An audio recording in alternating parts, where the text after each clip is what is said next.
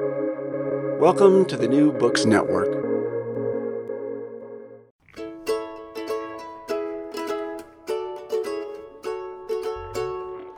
Greetings, and welcome to another episode of Recall This Book, Summer 2023. Delighted that we finally get to have a conversation with my co-producer and co-host and friend, John Plotz, about his about-to-be-released book, Ursula Le Guin's Earthsea, My Reading, which is coming out with Oxford University Press. John, when's the release date? August 25th. August 25th. Okay. And also welcome, John. Welcome to the program. Thank you. So John is a professor at Brandeis University. He's the Barbara Mandel Professor of the Humanities in the English department. Is that the correct title, John? Yeah, so people always think it's Barbara Mandrell, which is, which would be much more glamorous. Which would be pretty glamorous. Yeah.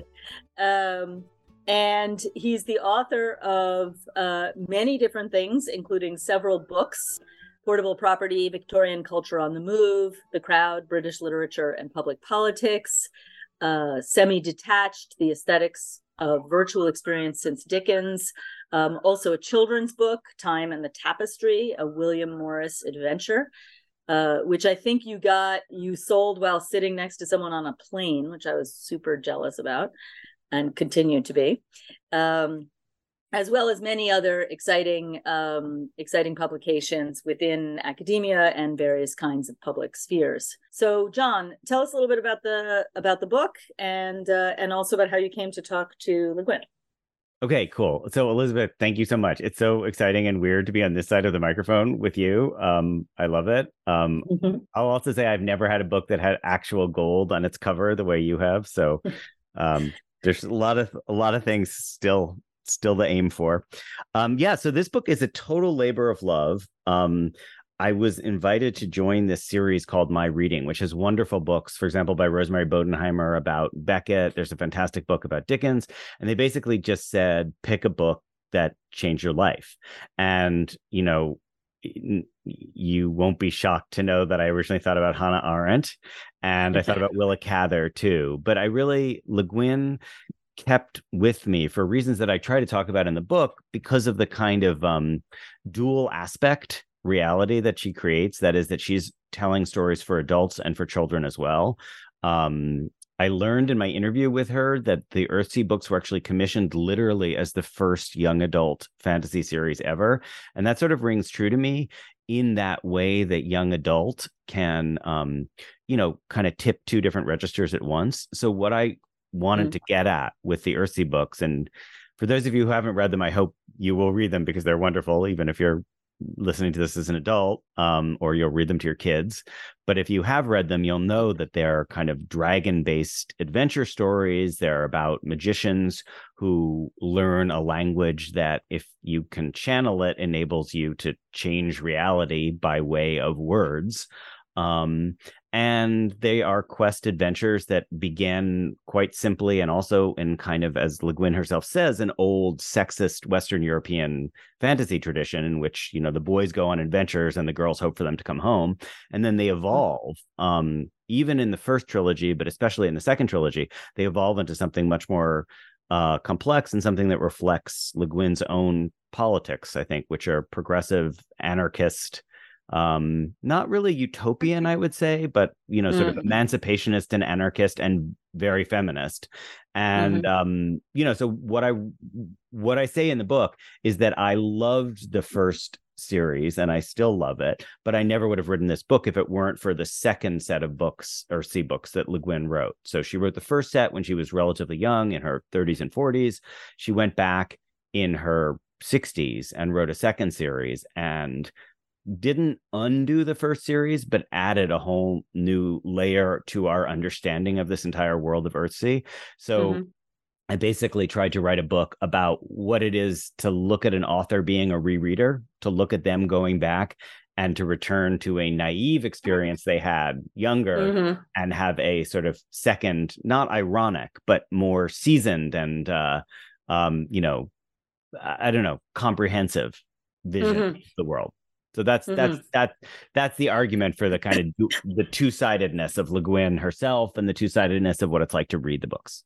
One thing I really love about the book, about your book, John, is the way in which you have this kind of mirroring quality between, what it's like for her to revisit writing them, but then also what it's like to be a child reading them, or a young, very young adult, and then what it's like to be a middle-aged person reading them, and how that kind of, I agree with you that irony is in the neighborhood of what it is. There's some other word for it, the current certain kind of bemusement that produces, both as it seems to produce for Le Guin as a writer, and for you and me too as a reader. So I thought you captured that really poignantly. So yeah, it's nice. Thank you. Yeah, I mean, I like your point about that doubleness. And, Schiller has this essay called The Naive and the Sentimental in Poetry, where he uses the word sentimental, which I don't think we use in quite that sense anymore, to capture that notion of going back with a seasoned eye, where you see what it was like to believe originally. It would be like the difference between how Don Quixote believes in the giants in the world, when Sancho Panza, all he believes in is that Quixote believes in them. Like, you're looking at a simpler form of belief. And so I definitely see Le Guin going back that way. But the thing I'll say about Le Guin that's really great, and she has a wonderful essay on the craft of writing fantasy called From Elfland to Poughkeepsie. And she says the thing about fantasy novels is that they completely know they're made up, and they never tire of reminding you how invented it is. And I think that's a crucial point about fantasy. And so that's, to the extent that I have an argument in the book, it's actually an argument against J.R.R. Tolkien, who says that world making depends on completely fooling the reader, like deluding them into living in that world. And my idea with Le Guin is much more, well, I call it semi-detachment. I mean, I sort of wrote other things about this in the past, but my idea is that it's two things at once. Like, she wants you there with, the heroes and their goats and their dragons and all that. But she also wants you to remember, this is magic. This is make-believe. And, living with both those things. Yeah. It reminds me a little, what you're saying about fantasy reminds me a little about things like miniatures, or things that are made at a bigger scale, right? Like when you have like a miniature dollhouse furniture, or like a pocket watch that's tiny, but it really winds up. The pleasure comes from the fact that it's so well done, but you always know that it's, kind of building a tiny little world. So there's the sort of, it depends on the consciousness of its artificiality, even as it's trying to kind of get you to momentarily forget about that. Yeah, I think that's a great point. And so I try to talk a little bit in the book about how this sort of belief relates to religious belief.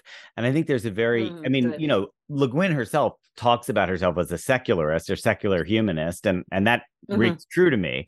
But I think she's not trying to throw religion under the bus. She wants you to understand the impulse to, like, want to hold on to things that you can't prove to be true, but you nonetheless want them to be true. And, writing fantasy is a good way of thinking about what, where that impulse comes from and how we could sustain it. Like what Huizinga calls like the game world, like we could have this kind of enchanted game world. And her problem with religion, which is also my problem with religion, is just like the moment that it wants you to forget the gaminess of it, to the extent that it's well, and it's to the extent that it's authoritarian religion. Yes. She has a problem. Yeah. That's true. But that kind of goes with one of the things I like about Le Guin as a leftist thinker, and one of the reasons she was always getting into arguments with the other leftist science fiction thinkers of the 1970s, is that Le Guin is an anarchist. Like, she has as she has as much skepticism. She has skepticism about all kinds of mobilization, all kinds of kind of corralling authority structures. So when I was listening to the interview I did with her, I was really struck by how much she attacks corporations. And this is a very 2023 thing to say, looking back on an interview from 2015. But like nowadays, I don't actually think about corporations as the main thing I'm scared of when I think about like right-wing power structures in America. Well, I do, but oh, you do? Okay, well, we can talk about that. That's interesting. But well, you're on Le Guin's side then, I guess, because she's, she's really quick to identify it's not just organized religion that's a problem, but it's like all sorts of governmental structures, including state socialism, and also, the corporate structures that capitalism creates. Right. And I mean, even organized anarchism, if you can say, or that sort of contradictory phenomenon, right? Like in The Dispossessed. And that's maybe also why, that's why you say she's not a utopian too, right?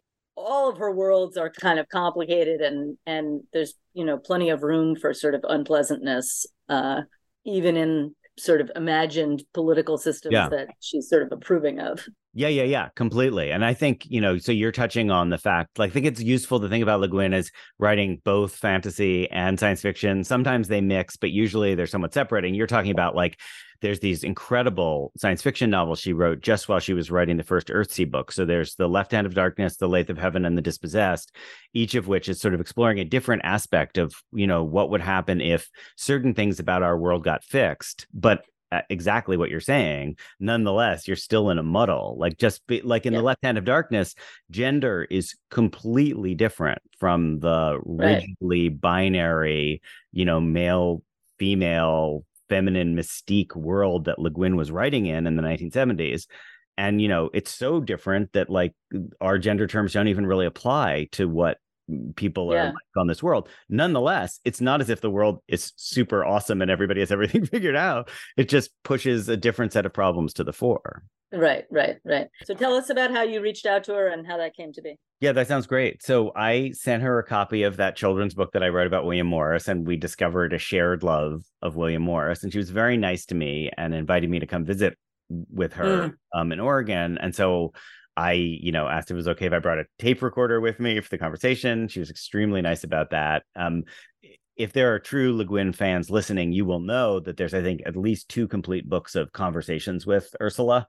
So people really, she's generous. She has proven her generosity in so many different ways in print, but also in terms of human contact. She clearly, she used to go to science fiction conventions. She went to fantasy conventions. She met people who were fans or would be friends, and was always very generous. So anyway, mine is just probably typical in that way.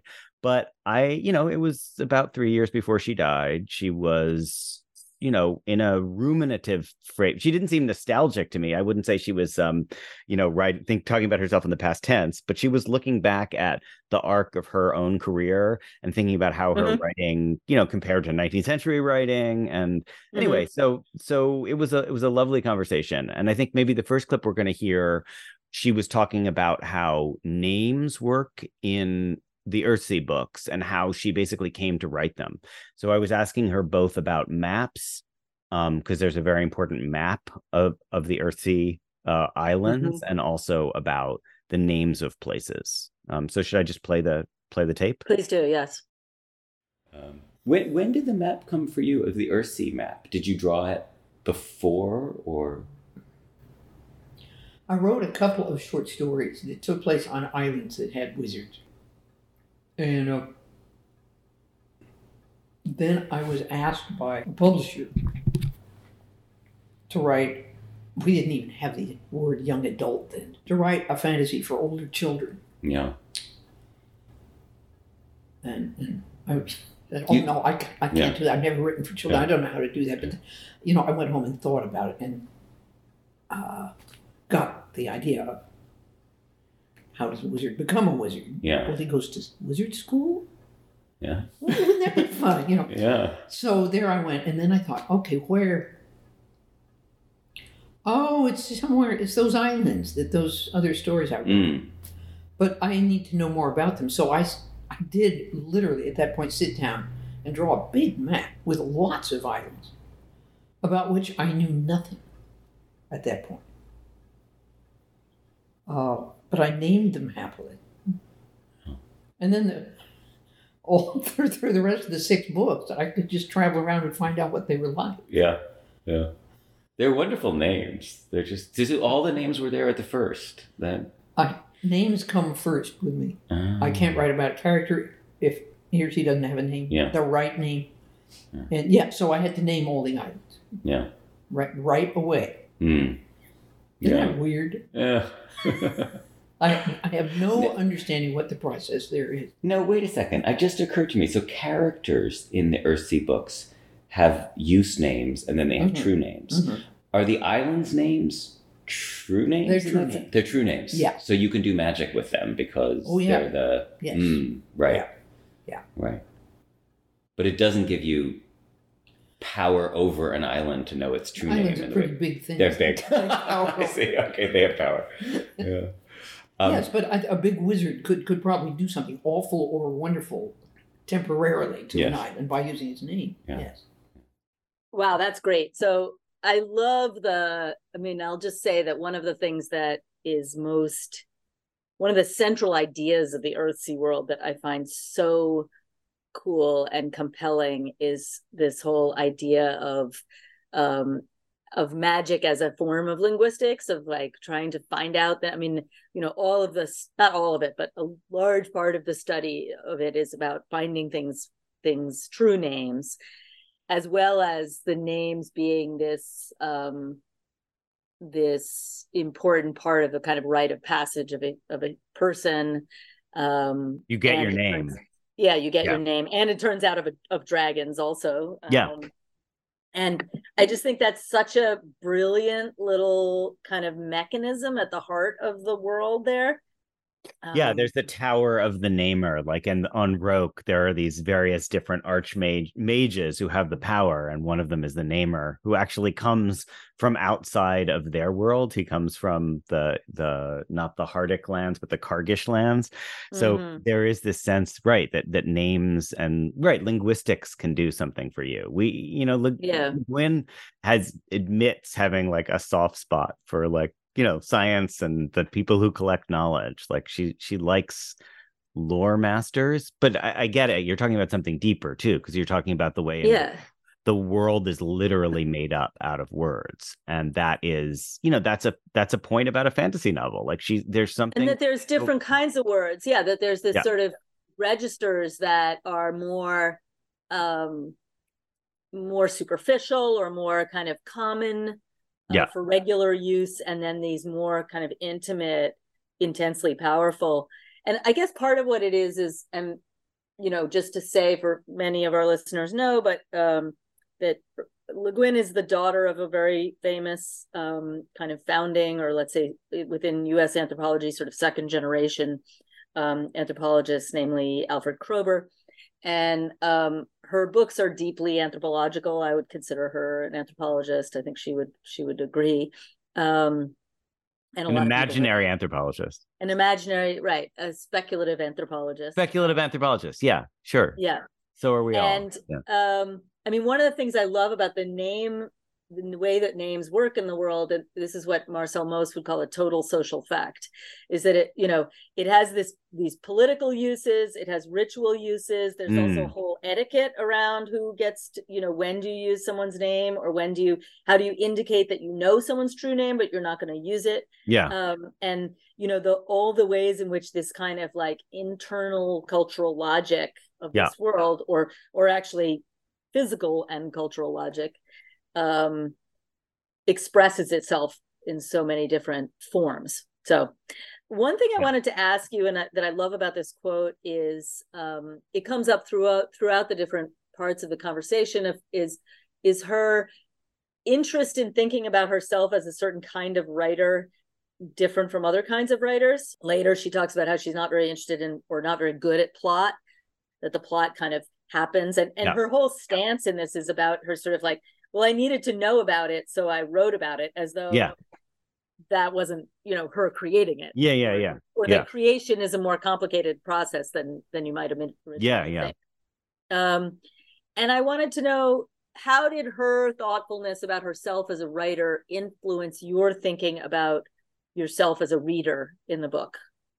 Oh, I see. Yeah, no, that's a great point. Okay, so that's another one where I would go back to the notion of like the child reader and the adult reader of these books. So I would say as a child, and I talk about this a little bit in the book, I just was away, like they worked on me. So, I had that same experience that I think a lot of people nowadays have with Harry Potter, but, I had it with Lloyd Alexander too, with the Taran Wanderer books. We've talked about that before, but like those books where you just believe in the world. And so what I noticed was more like her being a magician, successfully casting a spell, and I was there. And but now you're talking about going back, and I would say not just going back to write this book, but when I went and read the second set of Earthsea books. So those are called Tahanu, Tales from Earthsea, and The Other Wind.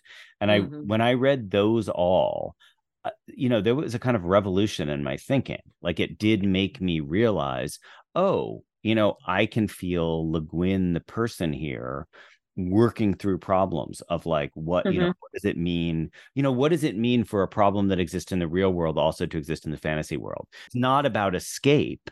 It's about rotating your vision of the world into this other space. And then ultimately you still have to come back to the world because the world is the world. We live in it. But you can maybe come back with that account in your mind.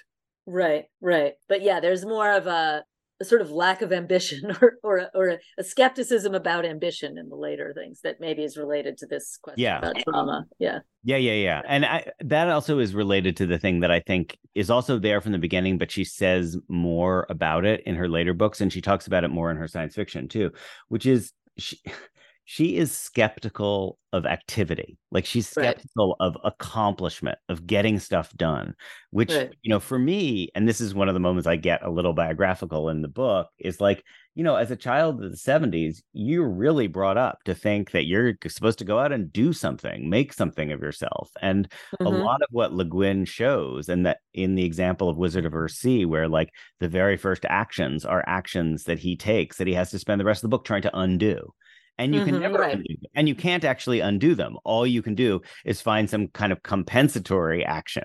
But if you had never done them in the first place, then, you wouldn't have loosed something into the world. And you actually connect that to thinking about teaching and about like what the relationship of teaching is to action in the world towards the end of your book.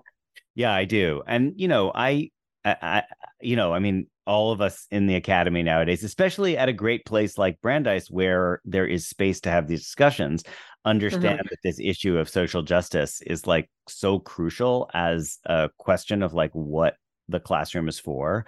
And I push back somewhat, though, I don't really wade into the polemics, but I push back against the idea that we as teachers are supposed to be like showing our students what the right is or how to do good in the world, that I think of the classroom more as a space for them to figure out what their relationship is to the actions they want to accomplish. In other words, I don't want to exhort them. I want it to be a space where if they want to exhort themselves, they can, but I want them to understand the grounds of exhortation, basically. So you're a social inactivist. I'm a social inactivist. Yeah. Thank you. Yeah, that's true.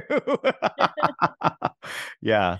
That's, which makes it easier to sit at home, I guess. No, I mean, yeah. I mean, sometimes inaction is really hard because sometimes you feel like you absolutely know what the right thing to say to someone is that will push them down a particular road. And then, you have to stop yourself from saying it. So inaction can be really tiring, in fact, but yes. Yeah. I don't know, Elizabeth, if you had this experience of hanging out with older professors. So for me, it was my beloved older colleague, Michael Gilmore, who died tragically young. But he and I would sit in dissertation defenses or chapter discussions, and I would yammer on about the 15 things I thought someone should do. And Timo would say one sentence, and it was just a sentence of noticing something that they had already done. That would be it. And then, the light would go on. And Mhm. you know, it's not inaction exactly, but it's it was like he was registering what was working for them. Great. All right. Well, let's move to the next clip. Yeah, totally. So this is a clip about I mentioned those 3 science fiction novels that she was writing at the same time as the first Earthsea book. So I think this is her sort of discussing how she thinks about science fiction and fantasy in relationship to each other. And she's talking about the gender, the sort of gender experimental quality of Left Hand of Darkness, which is, I think, really a novel for 2023. Okay, here she goes. So I wrote Earthsea and Left Hand of Darkness. Yeah. And those are clearly, and from then on, I kind of was following 2 paths. Yeah. And so Dispossessed belongs with Left Hand of Darkness then? Oh, it's science fiction. Yeah, science fiction. Yeah. Yeah. Social science fiction. Yeah. And The Lathe of Heaven, I guess, is science Absolutely fiction. science fiction. Yeah. Though it's very inward as well. I mean, it has... Well, I began to be able to use science fiction. Well, in Left Hand of Darkness, after all, I was using science fiction not to solve, but to come at a problem that I realized was very deep in me and everybody else. Yeah. Is what is gender? Yeah. What gender am I? Something, a question, we just hadn't been asking. Yeah. And look at all the answers that are coming out now. Yeah. Yeah. Yeah. We have really deconstructed it. I agree. I just think, yeah. Well, at one point, I think at that moment when Left Hand of Darkness came out, you described feminism as waking up from a very long nap at that moment. And I guess it's really woken up now. But, yeah, and a lot of people trying to put us back to sleep, I would say. Yeah. Do you think, so that that's so wonderful to think about Left Hand of Darkness in terms of the deconstructions of gender that we have now in 2015. We really didn't even have the word gender. As opposed to sex, right? Yeah. It was, so what sex are you? Yeah. So in some respects, we really have come a long way. Yeah. And in a good direction. I think. Yeah. So at another point, I think also when you were talking about Left Hand of Darkness, you said that for long times you would forget what gender your characters were. Does that fit with that idea, or was that a different idea? In writing Left Hand. Yeah. Well, I was trying to get inside the Gathenian body and viewpoint, in which gender happens once a month. Yeah. And is an event. Yeah. And then you just go back to being human. Yeah.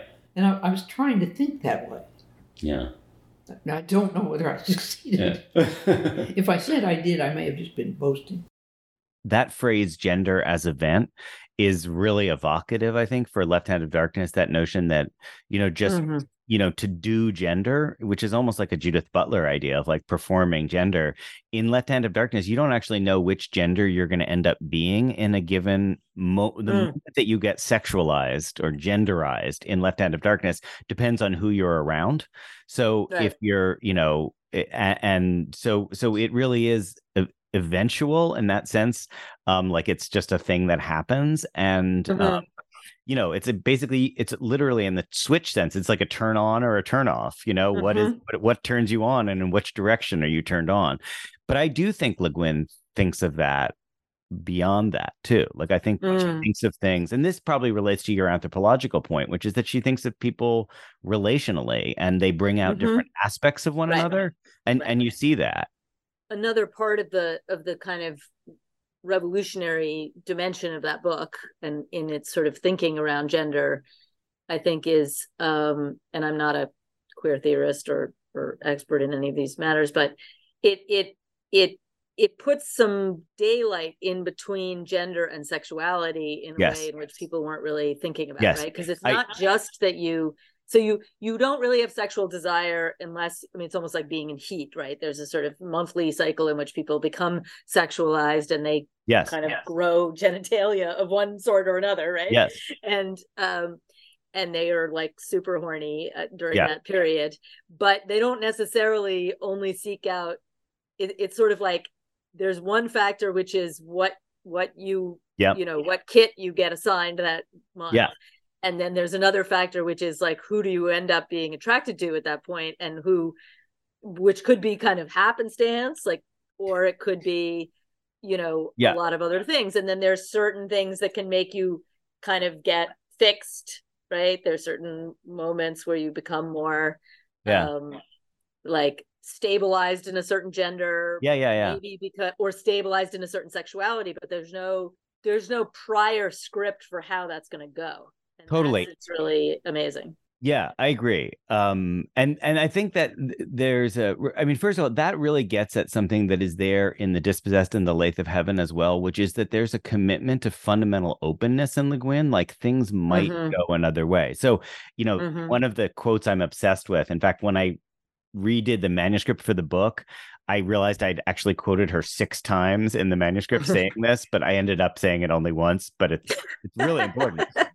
Which is that we live in capitalism, its power seems immutable, so did the divine right of kings. So in other words, there's all sorts of things that seem like they have to be the way they are. And gender, as it was expressed in the 1970s, you know, yes, there was definitely, you know, there were trans people then, but the notion that it would be a common conversation to think about being non-binary, or to think about being a trans man or trans woman or cis man or cis woman, like those categories didn't seem to register. But for Le Guin, what she always wants to say is, well, like, wait a minute, you know, it could be.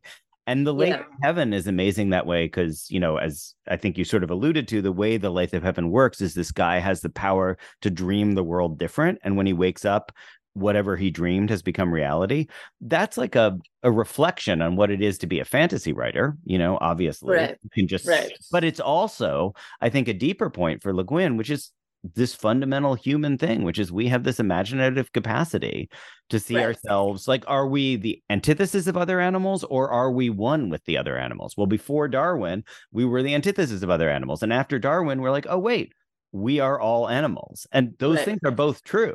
But the reality changes around being able to recognize that peacocks and baboons and humans are kind of, you know, working the same problems with a different set of tools. Yeah. Should we listen to that final Le Guin clip? Yeah, go for it. You have a soft spot in your writing for scholars and scientists. Oh, yeah. Is that fair? Yeah. I knew them. I grew up amongst them. Yeah. Yeah, and I love science as a human undertaking. Just as much as I love art. I think there is science rightly done is so beautiful, you know. I can't understand math. I know it's probably the most beautiful, but yeah, my wife teaches math, so I have that experience a lot. Yeah. I believe what they say, but I can't see it. I watch her eyes light up, but I'm not sure why they're lighting up. Yeah. Thank you for telling me that. Yeah. Sometimes it makes, but geology, for instance, it's just, you know, my Lord, it's all poetry. It's amazing. And I lived through that great revolution in geology where we discovered about plate tectonics, and that was so exciting to watch it happening. Yeah. And the new article would come out. Oh my God, look at it. Oh my God, it's right under Oregon, isn't it? Yeah, right. A new map of under our feet. Yeah. Right. Yeah. Well, I guess one way I was thinking about it is I feel like there's been waves in progressive thinking in which science, or even scholarship in the academy in general, can look like the enemy, you know, because it's the technology, the exploiters of technology. Yeah. And the fact is, the academy is largely a wholly owned subsidiary of various corporations now, and so is science. Yeah. And so they do become the enemy. Yeah. If the corporation is the enemy, I'm afraid, to me, it pretty much is at this point. Yeah. But, you know, you can so easily imagine in your Earthsea that the wizard school could become, you know, a site of evil, but it never really feels that way. It feels... It was, you know, it was definitely, I mean, how come no women? How come no women, right? Now, how come no sex for the men? Yeah. What's wrong? I mean, that's something has gone wrong here. It ain't natural. Yeah. Yeah. But you're gentle on them, aren't you? I mean, I'm not saying you let them off easy, but you do.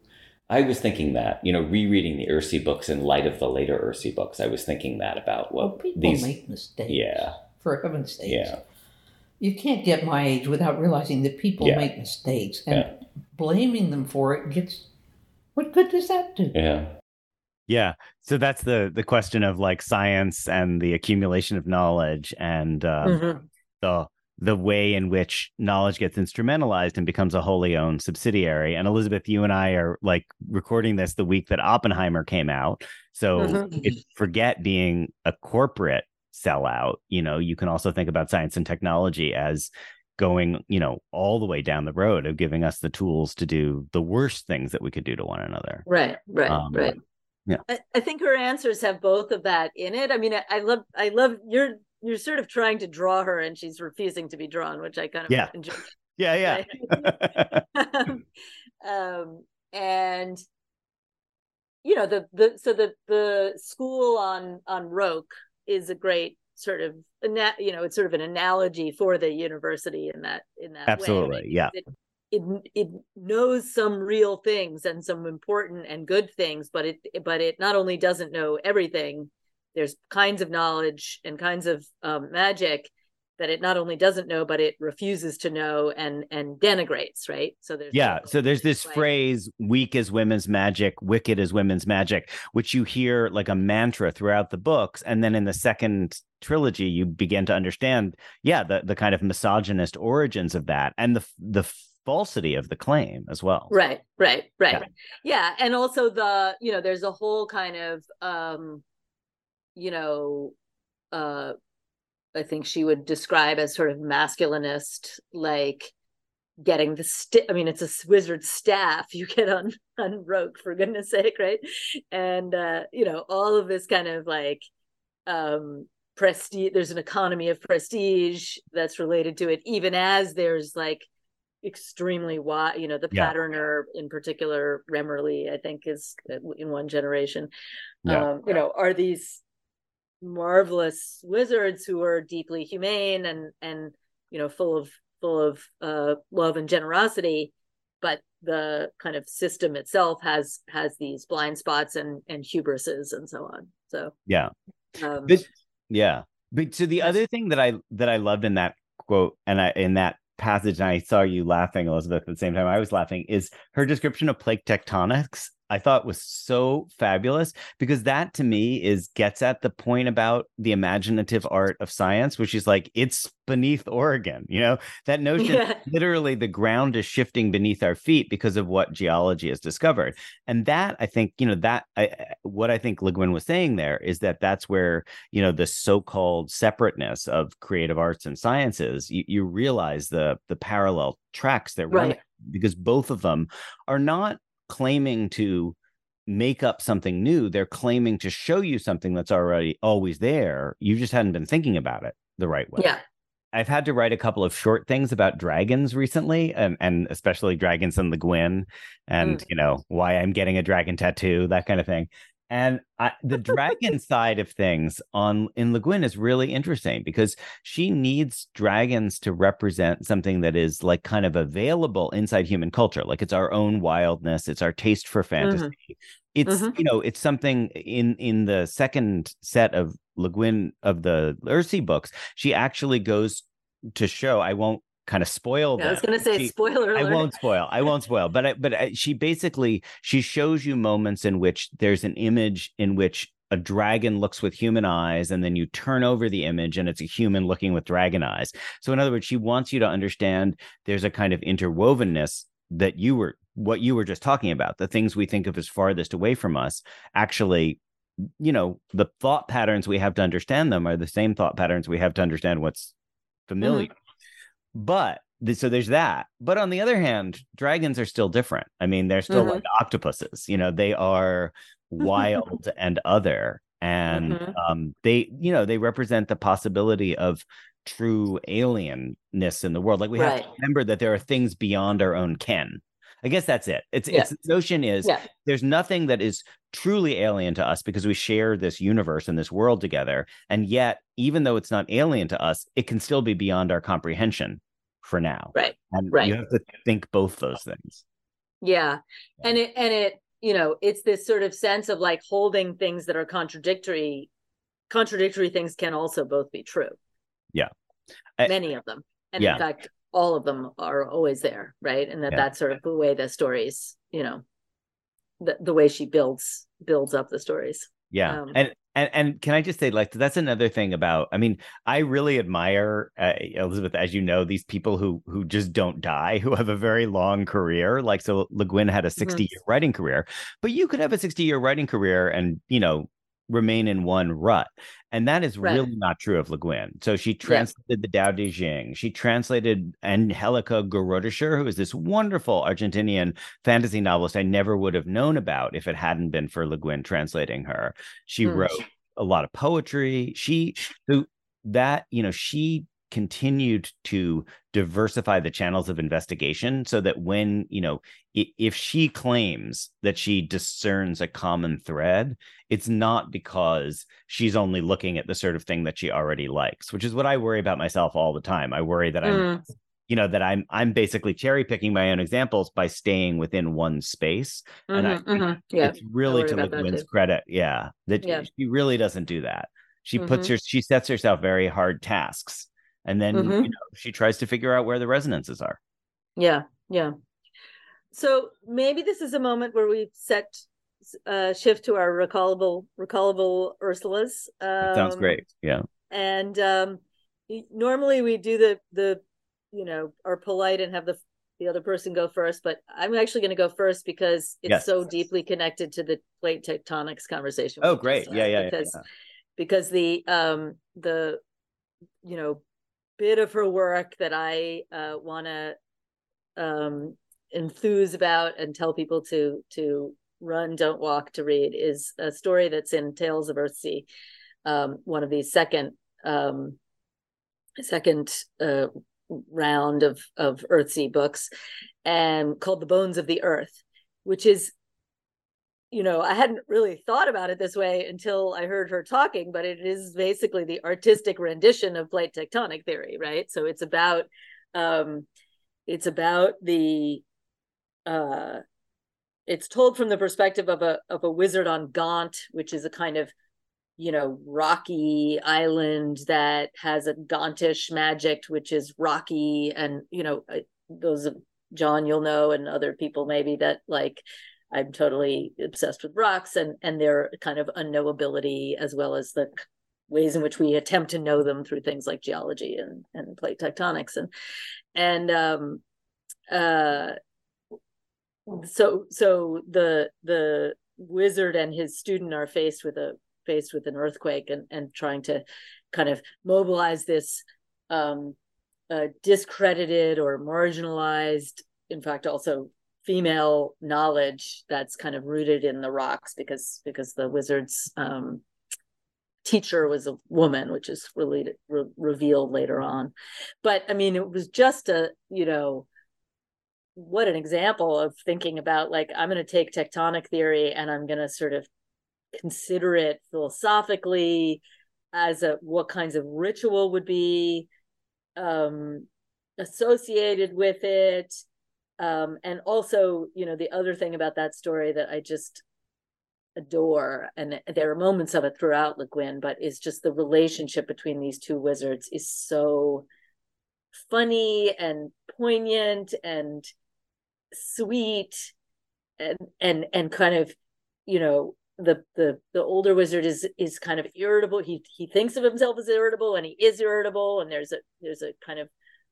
there's one part where he says he's trying to find out an old word. It's been taking him weeks, a true name, and his assistant, who's a young man at this point, who he calls Silence because he never says anything, suddenly says, "You should get some goats." And he's like, you know, been working on this for weeks, and suddenly you're like, you should get some goats, right? Yeah. And later he said, you know, a few paragraphs later, she writes that, you know, he in later years, he thought about how he didn't lose his temper when Silence, he calls him Silence, had said this, and it was though it was the last satisfying bite of a ripe pear. So it kind of has everything, this story. It's got science, it's got art, it's got goats, it's got fruit, it's got chickens. So that's awesome. Yeah, I'm really interested in the goats of Earthsea. I talk a lot about them in the book, actually, because I think they stand in they represent a different kind of animal counterpart to human beings. I appreciated the extensive attention in your index to goats too. Yes, you recognize that the trace of it is left in the index. Yep. That's awesome, and I totally love that story. All right, so the book I chose is a book about the way and the power of the way, or the Tao Te Ching, by Lao Tzu. That Le Guin did a version of it, and I really love her version. And there's one particular poem called "The Uses of Not," which was incredibly important to me. So I'm just going to read that poem really quickly. And it's about negative space, I guess you could say, but it's also about how art is more about creating an emptiness for the reader than it is about creating something positive. So it's the images of a pot. Hollowed out, clay makes a pot. Where the pot's not is where it's useful. Cut doors and windows to make a room. Where the room isn't, there's room for you.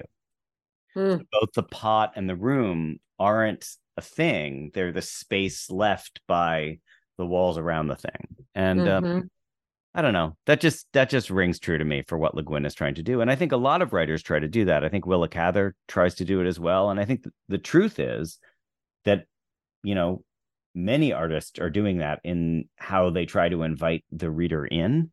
But I love that Le Guin is explicit about it. Like, she knows what it is that, she's setting out to do. Yeah. That's wonderful. Thanks, John. And thanks to all our listeners. Thank you.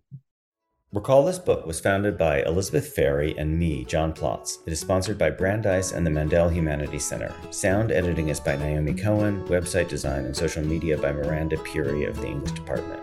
We're eager to hear your comments, criticisms, and thoughts. If you liked what you hear, please subscribe, rate, and review us on Apple Podcasts or wherever you get your podcasts. From all of us here at RTB, thanks for listening.